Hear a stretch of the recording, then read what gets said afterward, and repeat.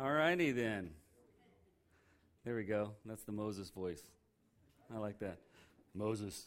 Now, anyway, we are still in our Matthew series. Like I said, we're going to be here for a while. We're going to preach verse by verse, chapter by chapter until we cover it all, but we're doing it with sub-series. We are currently in a series called Upside Down. Now, just to catch you up real quick, last week we saw how Jesus had to remind the disciples to stay focused because they were targets, right? I mean, the enemy was coming after them very hard through the Jewish leaders, the Romans. They were targets. And so he actually cautioned them, listen, beware of the Jewish leaders. I know you were raised under them. I know you were taught to respect them, but they are full of false teachings and they're deceitful, so be very careful for them. And then he actually compares them to leaven, which is like yeast. He said they were like Yevon, Yevon. They're like Yevon, which is this is the Polish version of leaven. But anyway,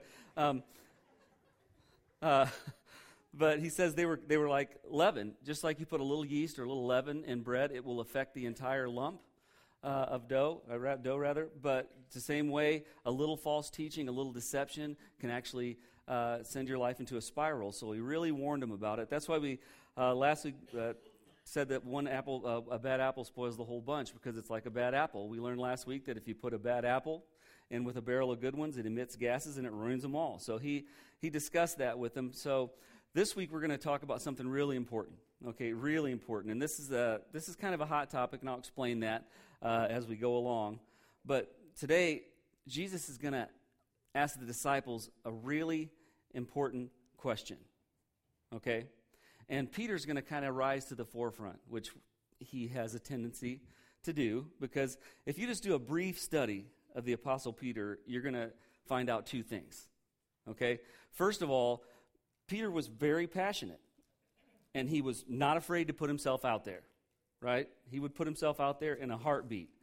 But the second thing you're going to find out is because of that passion, sometimes he became a little impulsive and overconfident. I mean, to put it frankly, the guy stuck his foot in his mouth all the time. That's why I relate to Peter. You know what I mean? How many other people relate to Peter? You say something, and then after you say it, you go, why did I say that? Okay, that was Peter. So he's going to kind of rise to the forefront today. Now, Peter had his good and bad moments, but I want you to know he still became a huge force for God. But in today's text, Jesus wanted to know who people believed he was. And the reason he's going to cover this is at that time, a lot of people believed that Jesus was a good man. I mean, they would concede that. They'd say, yeah, I mean, he's a good man, and he's probably from God. But only a very few actually understood his true identity and his real purpose. And here's the bottom line. Jesus doesn't want to be known as good. He wants to be known as God. Right? And I don't know if you've noticed this today. We get the same thing today. People will tell you that he was a great philosopher. He was a great speaker. He had great morals and ethics, and that the things he taught were beneficial to people, but they won't go as far as to say he's God. But he doesn't want to be known as good. He wants to be known as God because that's exactly who he is. So that's as quick as I can do a recap. Let's jump in. Matthew 16:13. When Jesus came to the region of Caesarea Philippi, he asked his disciples, who do people say that the Son of Man is? Now, remember, he had just been asked by the Jewish leaders to prove he was from heaven. Remember that? They said, show us a miraculous sign to prove that you're from heaven. He just had that discussion with them. So they were kind of talking about his identity. So that topic's probably still fresh in his mind. But after leaving them, they crossed the Sea of Galilee, and here they are outside this city. And it's a town actually, but it was a beautiful place. It's right at the foot of Mount Hermon. And it is just beautiful. It's lush and green. And Caesarea Philippi was named after Herod the Great's son, Philip. And so they're coming up on this town, right? And they're way north of Jerusalem now, so they're away from all the big crowds. He's got this alone time with his disciples as they're approaching this city, right? And here's where he asked this big question. So he asked the disciples, who do people say that the Son of Man is? Who do people say that the Son of Man is? Now, this is not a question you want to ask your friends. You never want to ask your friends, what's the word on the street about me? Okay, because that question, you ask that question, you might not like some of the answers, right? So this is a pretty brave question he's asking. So he says, who do people think that I am? Who are they saying that I am? Right? Now the answer seems way off target. It seems way off target. But when you think about it, it actually makes sense. Because here's what the disciples told him. Matthew 16:14.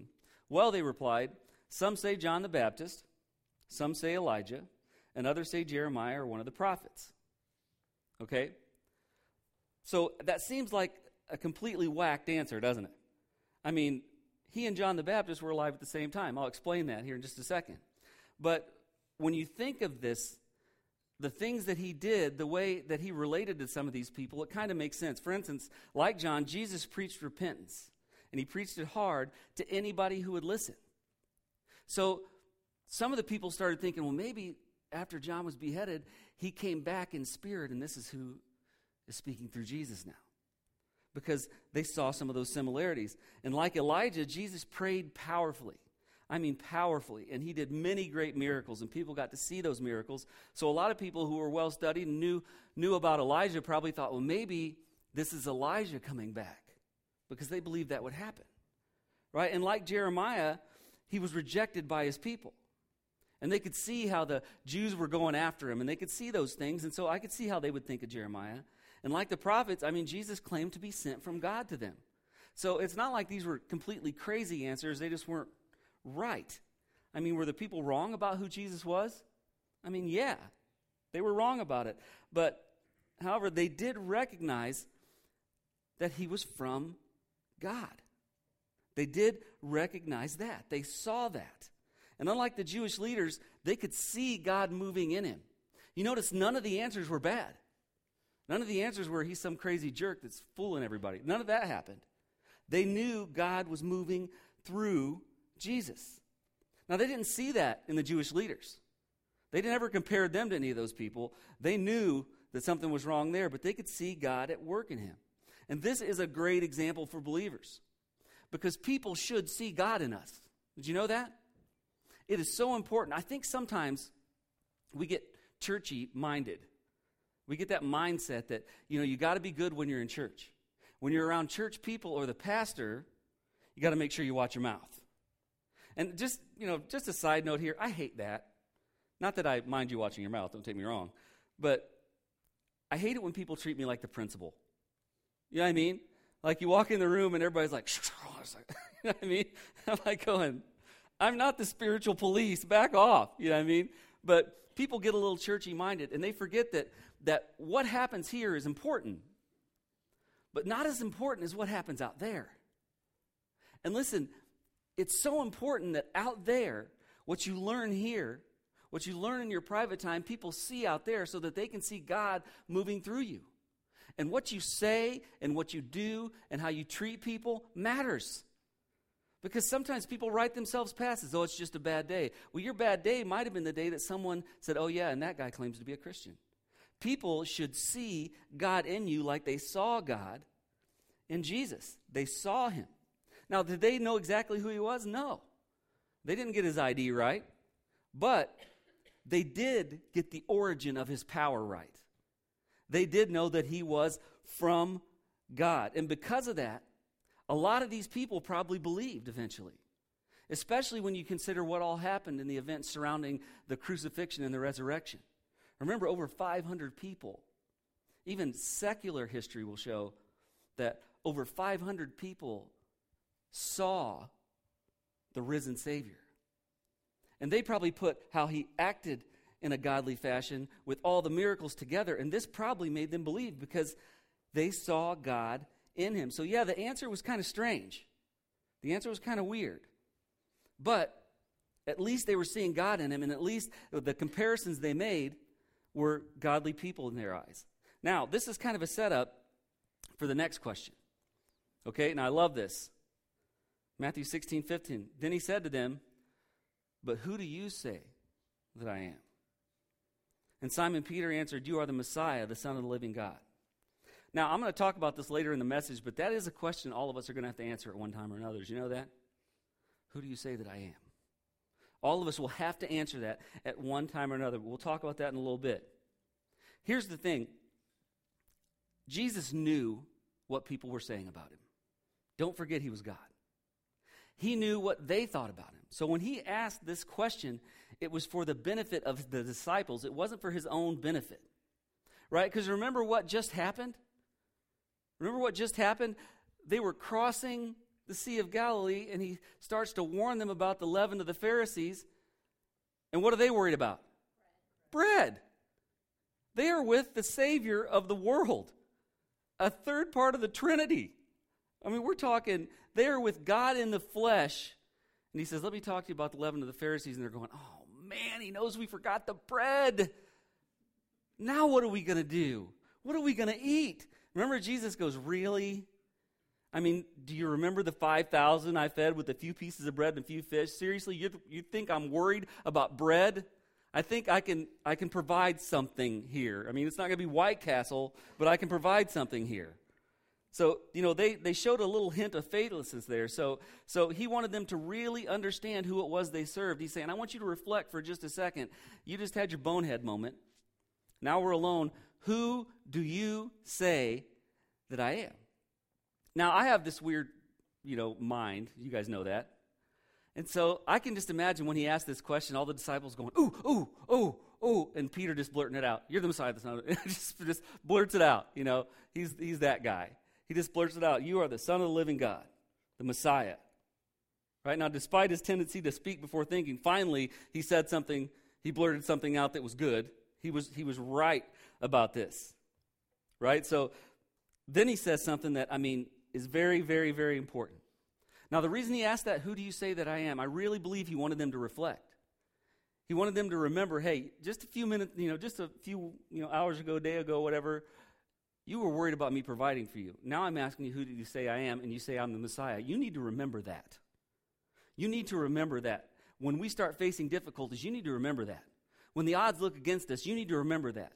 You say that I'm the Son of the living God. You say that I'm the Messiah. Good. Then don't lose focus when trouble hits us. We'll talk more about that in just a minute. But he says something really important after this. And this is something, now I'll be honest with you, this is something that's been misunderstood and mistaught and misrepresented, and it's confused a lot of people, so we're going to cover it. Matthew 16:17. And Jesus said to them, blessed are you, Simon Bar-Jonah, or son of John, because flesh and blood did not reveal this to you, but my Father who is in heaven. Now, I think this is really interesting, because he looks at Peter and he says, you didn't come up with that on your own. He's saying you're blessed because you didn't come up with that on your own. And here's why. Only God can reveal the true identity of Jesus to people. Only God can do that. All right? Because Jesus is supernatural. And the natural mind just can't grasp that. And just to explain that to you, have you ever thought about it for a second when you think about grace, getting something you don't deserve? And then you start thinking about, the Bible says if you confess, he's faithful and righteous to cleanse you from all unrighteousness. And you think, gosh, that's too easy. Anybody ever think that? Or you think to yourself, the Bible says that, if you ask for forgiveness, you'll get it. If you trust in him, he'll provide for you. And our carnal mind says that just doesn't seem like it could be that easy. Our carnal minds can't grasp the supernatural. It takes God to reveal that to us, right? So listen to this, Romans 8:7. Paul said, for the mind set on the flesh. Remember we talked about the flesh? When it talks about a mind set on the flesh, it's talking about a mind that's what? Worldly, right? It's a mind that's thinking about the world. It's not thinking about God. But it says, for the mind set on the flesh is death. But the mind set on the Spirit is life and peace. Because the mind set on flesh is hostile toward God. All right? It means that our very nature wants to rebel against God, is hostile toward God. For it does not subject itself to the law of God, for it is not even what? It's not even able to do so. And those who are in the flesh cannot please God.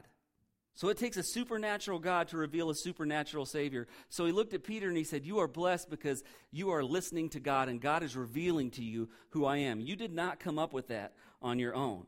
That is something God is speaking to you about. That's something God is revealing to you.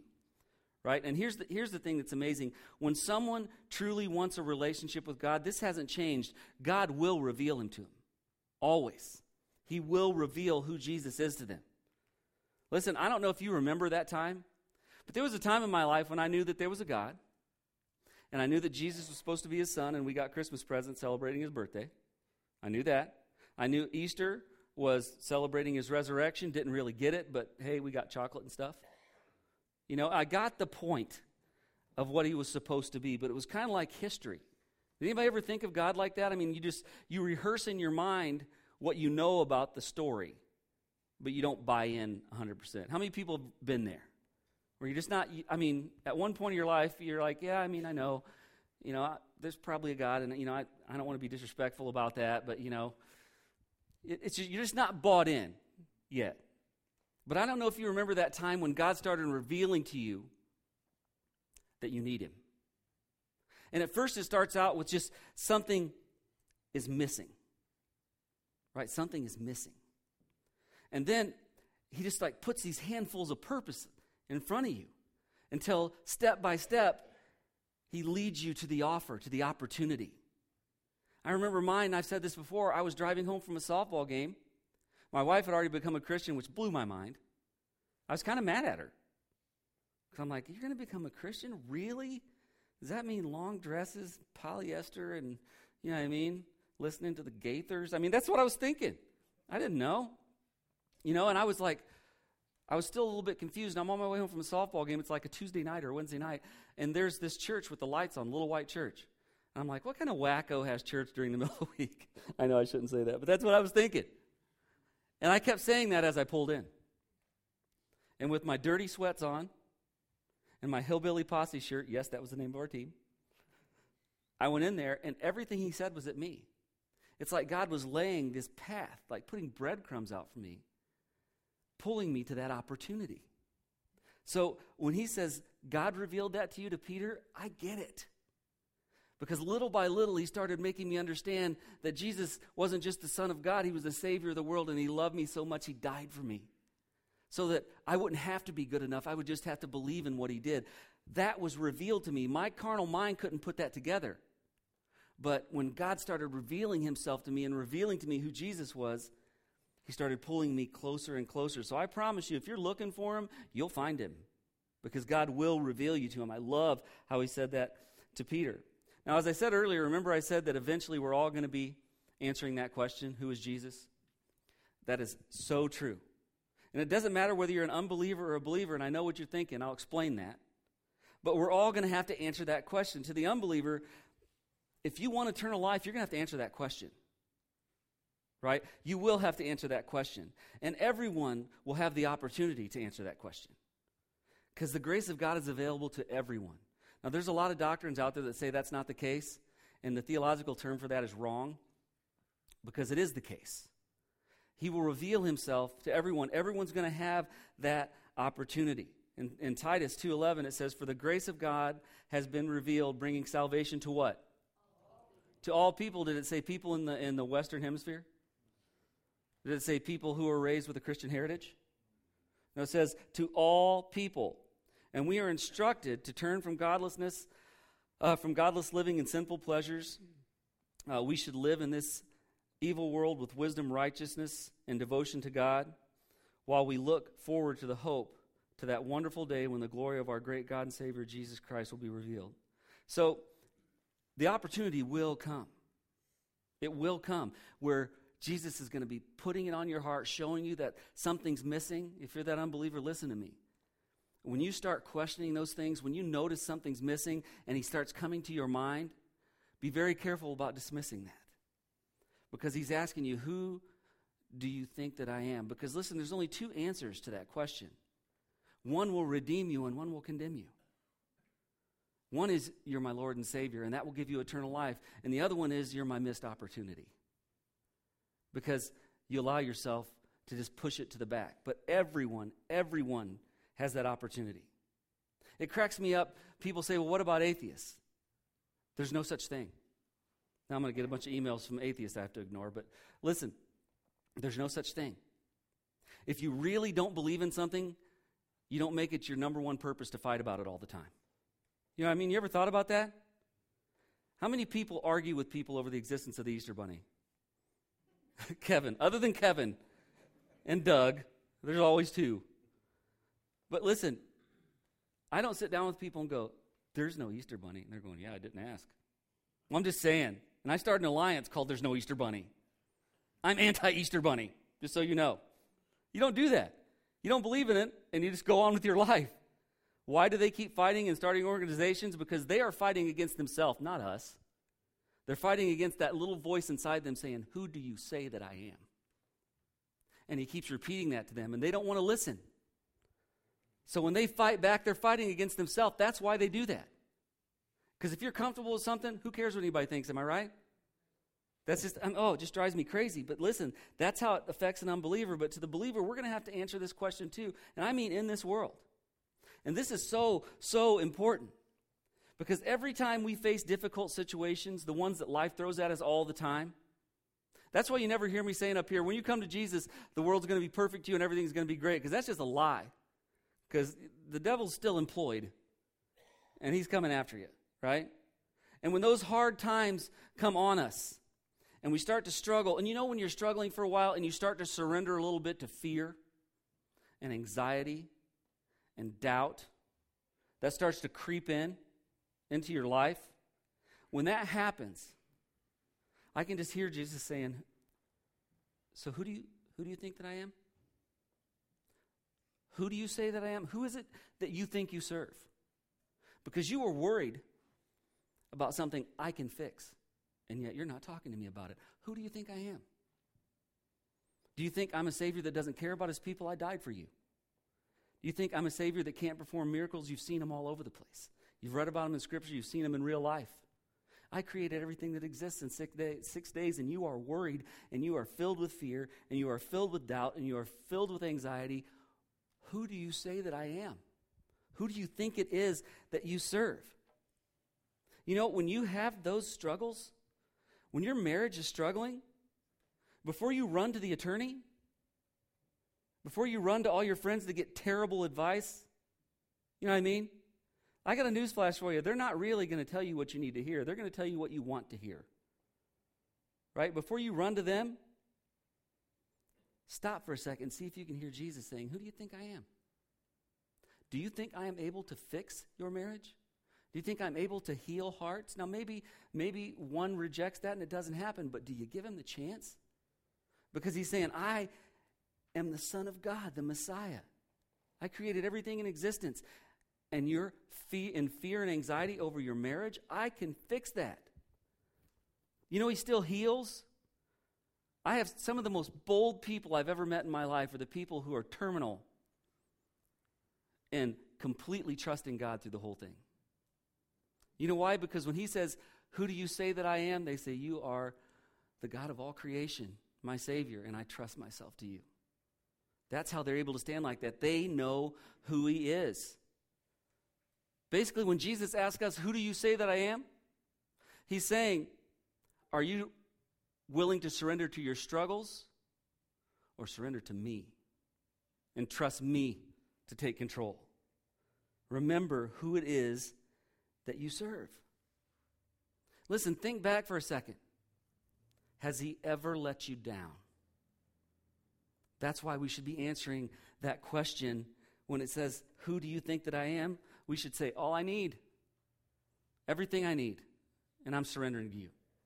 There's a time we will all be asked that, even as believers, and how we answer it is so important. Because remember, the world is watching. And when they see that you surrender to your struggles before you surrender to Jesus, they don't see God in you anymore. Then they start to ask, well, who is this Jesus if his people can't even have peace in trusting him? You see what I mean? That is so, so important. Now, I'm going to move on to a little bit more controversial stuff here. He says, now I say to you that you are Peter, and upon this rock I will build my church, right? And all the powers of hell will not conquer it. Now, this is the most controversial part. And I don't know how many people have faced this scenario with somebody. Okay, a few of you? Good. I guess I shouldn't say good, but I understand anyway. But here's the deal. This isn't hard to understand. This is one of those issues that religion just gets in the way. All right? You're thinking more about what your religion teaches than what the Bible is teaching. It's really not that hard. Religion just kind of clouds this up. Because some see this and they say this means that the whole the whole Christian faith, the whole New Testament church was built on Peter. Anybody ever hear that? Yeah, they say it was all built on Peter. And for that reason, he's referred to by some as the first pope, by others as the first church leader. Okay? But nothing could be further from the truth. This is just the result of not taking time to look at what's being said here. Okay, nothing could be further from the truth. Because think about it, if you were to look in the New Testament and see who the most prolific and powerful apostle was, who would most of you say? Paul. Right? The Apostle Paul. Peter wasn't even the first pastor in Scripture. Okay? So it's just not, there's no truth to this. And I'll explain why that is. We don't understand the full meaning of the word rock. See, people find out just enough to prove what they believe. Right? He says, your name is Peter. And see what it translates to in the Greek is the Greek word Petros, which means a stone. You are a stone. Right? Okay, that's the word he used for rock there. That's his name translates into that. All right, now in the Greek, Petros is masculine. Okay, it's in the masculine tense. Now when Jesus said, on this rock, it was a different Greek word. He's saying, you are Peter, Petros, but upon this rock, Petra. Okay, and this means large rock, bedrock, foundation. Okay, stick with me here. All right, when Jesus used Petra, he was referring to Peter's confession, what Peter was saying. He's saying, you are Peter, and you are a rock. That word was in the feminine. Okay, totally different. Now, Jesus, what he was trying to say is, listen, Peter, you are a rock in character. And what you said shows that you're a rock in character, and you will accomplish great things for me. This is what he was saying. You are Peter, you are a rock, you are a stone. You are going to be strong. You are going to hold up a lot of people in the church. You're going to do many, many great things for me. But your confession, what you just said, you are the Messiah, the Son of the living God, what you just said upon that foundation, Petra, on that foundation I will build my church. Meaning I will build my church on faith that Jesus is the Messiah. That is going to be the foundation of Christianity. He's saying, I will build my church, my ecclesia, which means a called out assembly. I will build that based on faith. And what you just said is the absolute foundation of Christianity. And I'll build my church on that. He wasn't saying, I will build my church on you. Do you really think God would build his church on Peter? On any man. But I mean, Peter? You know what I mean? The guy that said he'd never deny him? Right? The guy that always piped off too quick? Now, he was a great man. I'm not dissing Peter. So don't email me if you're any of his, distant relatives. I'm just saying, he wouldn't build it on any man. He built it on faith. It was built on faith in the Messiah, the confession that he made. You are a strong man. You are a rock in character. You will do great things for my kingdom. But what you just said, that profession of faith in me as the Messiah, I'll build my church on that. It's not going to be built on legalism. It's not going to be built on rules and regulations. It's not going to be built on the law. It's going to be built on what people say when I ask them, who do you say that I am? And when they say the Messiah, the Son of the living God, that faith will give them eternal life. That's how I'm going to build my kingdom. And then he throws in this extra bonus. He said, and let me tell you something. Hell, the gates of hell, will not prevail or overthrow it. This means the enemy, all his demons, everything they can throw at you are not powerful enough to undo what I'm going to do in these people's lives. Oh, he'll mess with them, and he'll make their life tough, but he'll never take away the fact that they'll be with me for eternity. They will not be able to overpower it. Isn't that powerful? Think about it. When you are walking in faith, let's be honest, none of us are stronger than the devil. Don't you hate it when people say that? People go, I wouldn't be afraid to take him on. I am. I do not want to take him on. All right? I'm a coward. I've seen too many movies. I don't want to face anybody with their head spinning around. No, I'm just kidding. But I cannot defeat him on my own, but when I am walking in the center of God's will, when I am trusting in him being the Messiah, the Son of the living God, whatever he instructs me to do in that moment, I'm bulletproof to the enemy. And I absolutely love that. Right now, the next thing, I want you to understand what he's about to say is directed at Peter's position, not his person. Here's another misconception. Okay? Matthew 16:19. This also adds to why people think he was the first pope or first leader. It says, Jesus said, and I will give you the keys of the kingdom of heaven. How many people have ever heard about that? The keys of the kingdom. Seriously, how many people have heard about the keys of the kingdom? Okay, thank you. Wake up, morning service. All right, and I will give you the keys of the kingdom of heaven. And whatever you forbid on earth will be forbidden in heaven, and whatever you permit on earth will be permitted in heaven. You see how people misunderstood this? Like he was setting the rules. What it sounded like, doesn't it? Not what's happening. Verse 20, then he sternly warned the disciples not to tell anyone that he was the Messiah. And we've discussed that before. That's because he wanted people to come to that on their own. Anyway, all right, so let's take a look at this. The keys to the kingdom, first of all, they're not literal keys. So don't go on any digs trying to find them. They're not literal keys. Okay? The keys to the kingdom are also not what you've been told. It wasn't them handing the scepter to Peter and saying, now everything bounces off of you. That's not what he was saying. Aren't you glad that those weren't literal keys? I could never find my keys. Can you imagine if I were one of the disciples and he says, Chris, I'm going to give you the keys of the kingdom. All the other ones go, no! He'll lose them.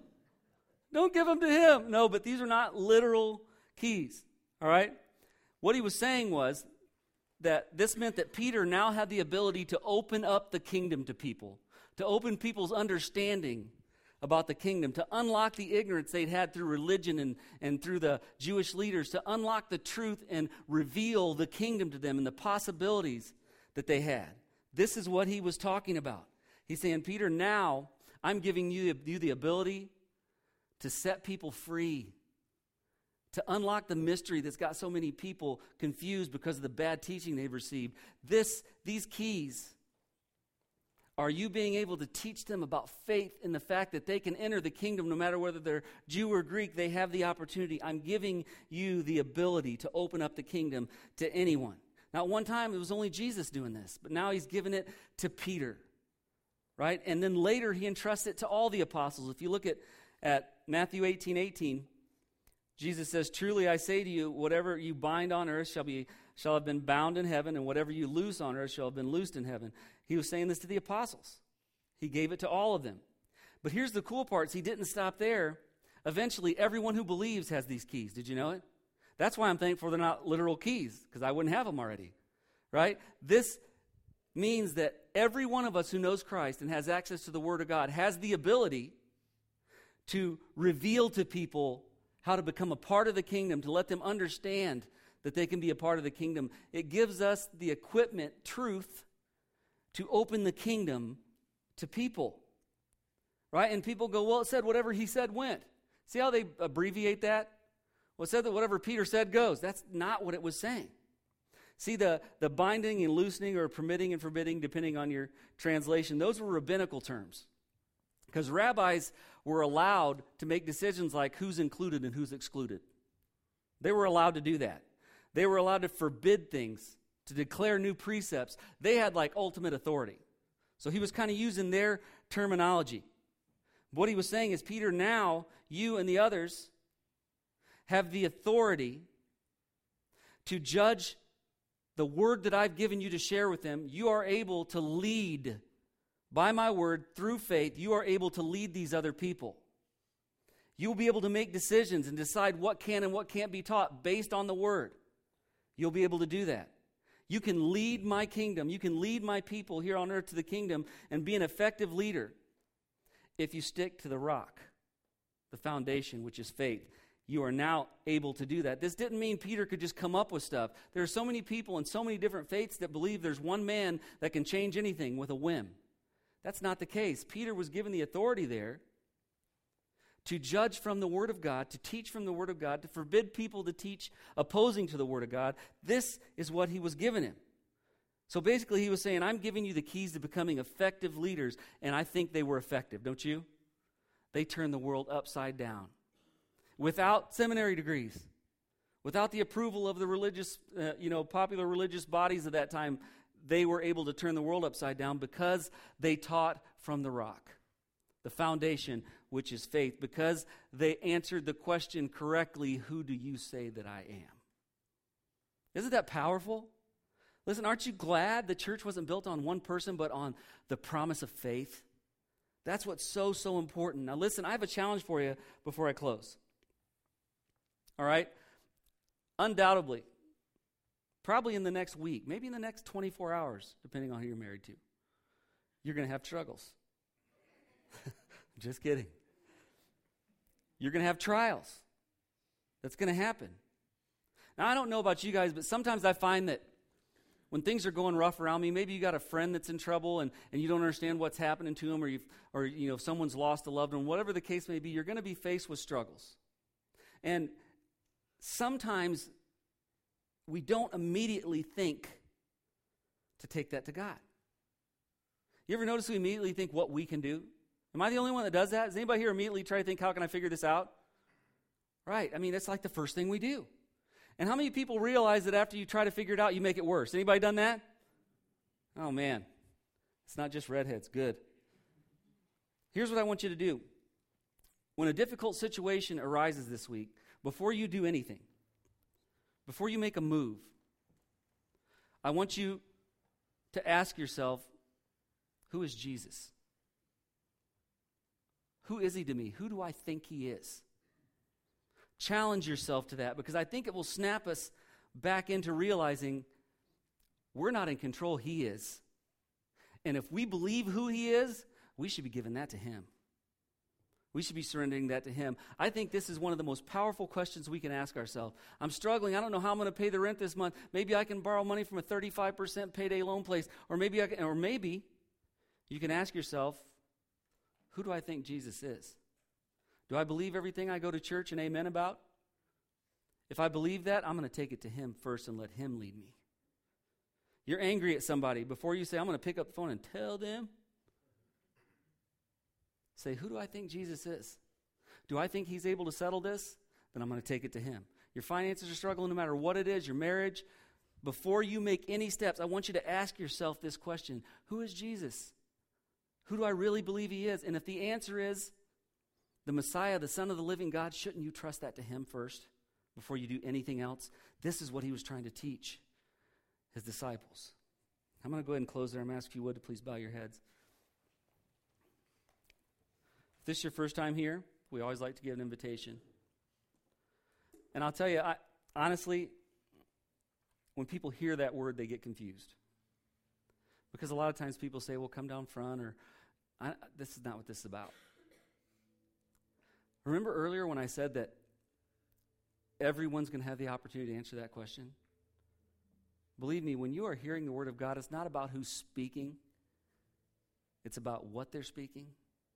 Sometimes it feels like the whole message was prepared for you. That is him saying, who do you think I am? Who do you say I am? You know that if you're one of those people that just honestly can say, I don't know where I stand with him. I was raised in church and I don't know where I stand with him. I just want to pray for you that you make that decision, that you take the time to listen and answer that question. The Messiah, the Son of the living God. If you'd like me to pray for you and you're not sure where you stand, while every head's bowed and every eye's closed, just make eye contact with me, put your head right back down. Bless those people. I'm not going to point you out or chase you down. Bless those people. Listen, I legitimately will pray for you because I've been there. And the difference between me and you is that I trusted his grace because I certainly don't deserve it. Every day I'm reminded I don't deserve it. And if you're a believer and you've allowed yourself to give into fear and anxiety or anger, whatever it is, I'm going to pray for you too, that you will ask yourself that question. Who is he to me? Because if you answer it honestly, there's no reason for you to worry. Because if you believe he's the God of all creation, if you believe he's the Messiah, you've got to trust him to do what he said he'd do. Let's pray. God, I thank you so much for all that you do. I am still amazed. You just spread your grace to anyone who will believe. You offer yourself to anyone who will believe. You constantly ask us for the opportunity to profess our faith in you. And the love you have for us, I can't understand. My mind can't grasp it. I don't know how you can love people who constantly make mistakes, who constantly reject you, who constantly sin. I don't have all the answers, but I do know this. I'm just thankful that your love and your grace is more powerful than our weakness. And I thank you for the gift of eternal life. And I just pray for someone here who doesn't know you, that when that question is asked to them in their heart, that they just lay down all the negativity, all the religion, anything that's confusing them, and just trust your word that the one who believes has eternal life. And I pray they answer that question, you are my Savior. And God, I know that you will give them eternal life. You've promised that. And if they make that decision, I just hope they contact us or contact a good believer that lives close to them, or find a good institution that's living close to them if they're a long way from here, because I just want them to have people to walk with them in their journey of faith. And God, for those of us who are believers, it is so easy to be faithful on Sundays and forget who you are through the rest of the week. Every time we struggle, every time we're challenged, every time we face difficulties in this life, no matter what it is, I pray the first thing we do is remind ourselves who we think you are. And the more we learn to answer that question as my provider, my counselor, my creator, my Savior, I think the more we'll be able to trust you and see victory in our lives. Let us trust you as who you are. God, I just pray as we leave here today, you would keep us safe. Let us live a life that reflects you to all who see us. God, I pray that people see the love that you've shown us in our words, in our actions. Lord, we just pray that if we don't get called home, if you don't come to take us home before we meet again, that you would let us come together with thankful hearts and give you all the praise and glory you're so worthy of at least one more time. We just thank you, Lord, for all that you do, and we ask these things in Jesus' name. Amen.